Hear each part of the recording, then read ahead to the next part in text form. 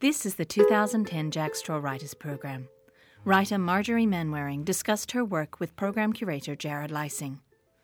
What is it about the tiny, or the things that are almost so minuscule that they're invisible, that intrigues you? Well, that's part of what I'm trying to figure out, but it has always intrigued me, I think, since I was a kid, beginning with even charms out of gumball machines or tiny dolls.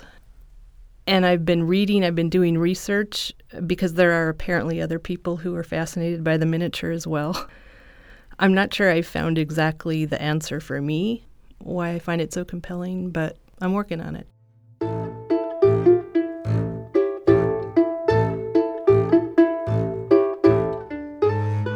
There's something funny, though, about poems that I think, or just sort of the nature of poetry being something in miniature or something based on collage or things like that. I think really the whole reason I ended up in poetry was because I was in a writing group and I was writing things that were very short. So they couldn't really be called essays.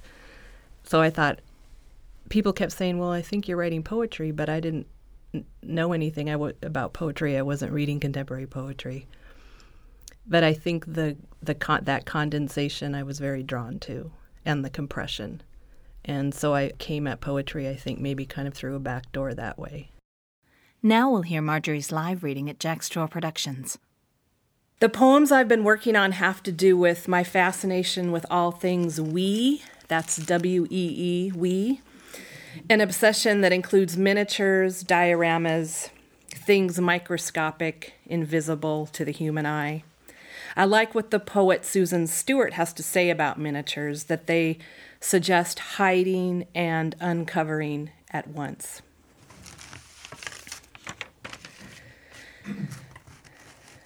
Charm 1. So there's this charm up on eBay. Plastic, toy from a gumball machine. Yeah, vintage. It's a miniature Bible. You hold it up to the light and look through this little peephole, and what you see is a magnification of the Lord's Prayer. Yep, King James. Fair, it says, slight discoloration around daily bread. And they'll throw in a couple of celluloid chicken charms. Those were Cracker Jacks. No, they don't make cool stuff like that anymore.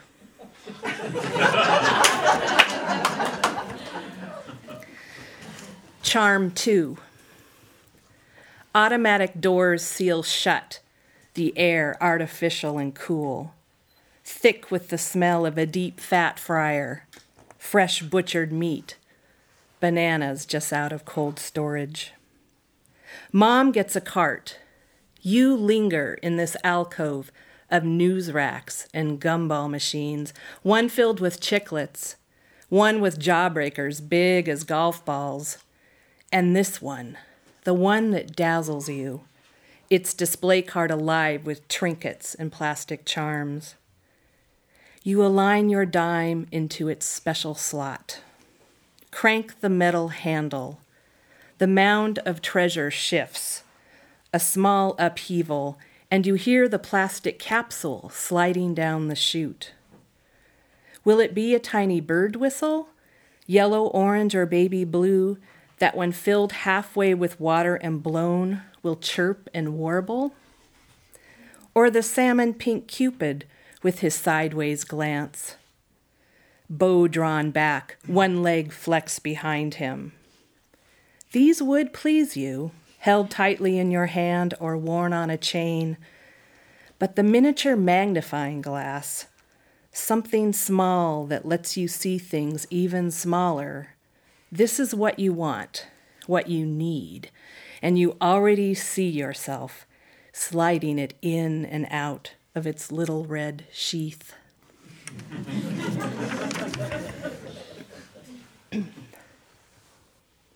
In writing this next poem, I was thinking about the princess in the fairy tale, The Princess and the Pea, and how we might see her in the modern world. The Princess And. Because of it, this gift or curse, she's spent most her life an insomniac. To the prospective mother-in-law, it's a sign that she'll cater to the prince's every whim, being able, as she is, to perceive as she does. And being the highly sensitive princess, she will attend to, intuit that, anticipate everyone's every move. There's no relief for a girl like that. Even one molecule carrying the scent of an unpleasant day oppresses her. Each night she hopes for sleep, tries so hard to eliminate all wrinkles, rubs the flat of her hands across mattress pad, bottom sheet, so yes, a nickel will bounce when dropped. But it doesn't have to be a pea, or even a pucker of fabric. A loose down feather will press violently against her spine. She'll feel the restlessness of dust living under the bed.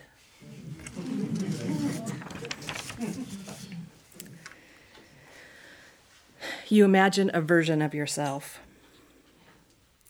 You imagine a version of yourself on your mother's dresser, tiny doll under a glass bell, surrounded by safety pins and coins. In your right hand, a silver charm-size iron from an old Monopoly game. Somewhere behind the pink perfume atomizer and ceramic powder box, there's a clothespin man calling your name.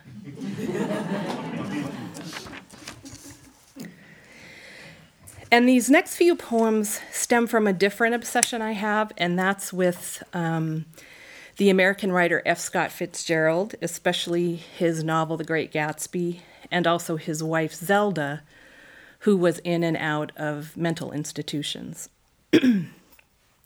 Letter from Zelda. My darling Scott, I feel so exploded I can barely write, like a gourd, not knowing the hand that shakes me. My mind a million seeds. But weren't we once grand, a Ferris wheel in Paris, spinning ourselves silly? I never loved you more than when you bent over your desk, pen gouging paper, never hated you more, your pen always blackening. Always my paper white as dogwood. And though you cried, your relief heavied the air when you left me in this room, where everything is cream-colored rest.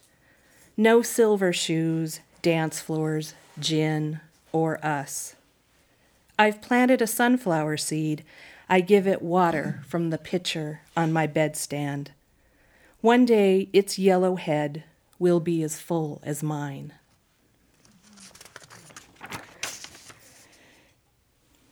Driving across the University Bridge, I think about the eyes of Dr. T.J. Eckelberg.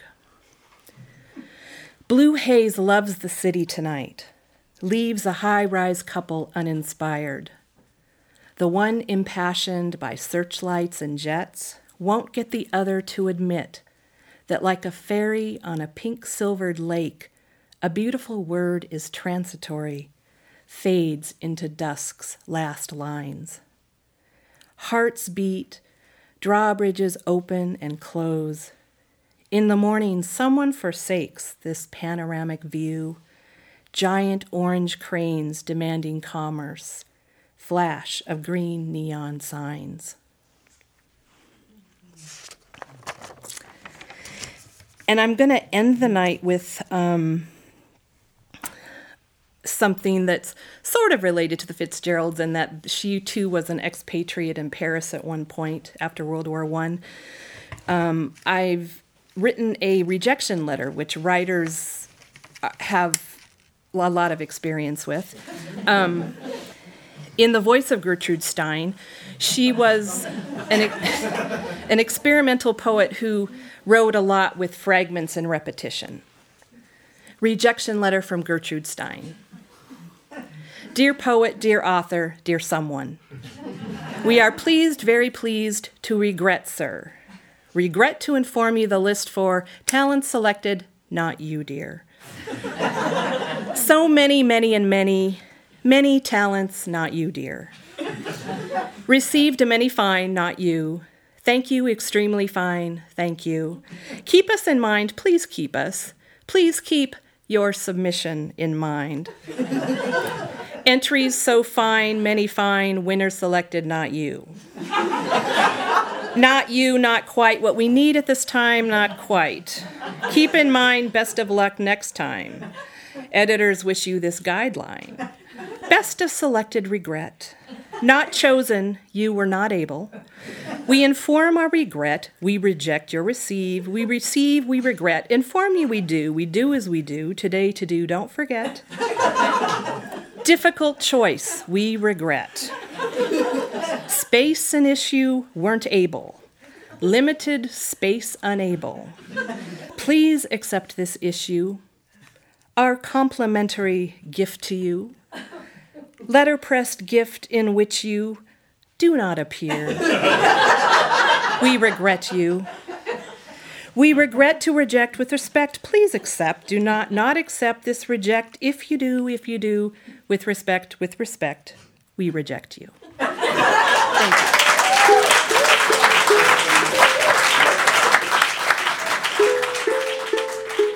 This podcast was produced by Jack Straw Productions as part of the Jack Straw Writers Program.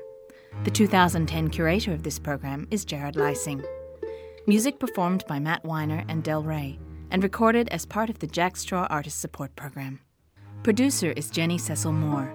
Recording engineers are Mo Provencher, CJ Lazenby, and Steve DeTore. Narrator is Amy Broomhall, and Executive Director of Jack Straw Productions is Joan Rabinowitz. The Jack Straw Writers Program is made possible with support from the City of Seattle Office of Arts and Cultural Affairs, For Culture King County Lodging Tax Fund, Washington State Arts Commission, National Endowment for the Arts, the Paul G. Allen Family Foundation, Arts Fund, Poncho, and individual contributors. All of the writers heard in this series are published in the Jack Straw Writers Anthology, available for purchase and featured online at jackstraw.org. Thank you for listening.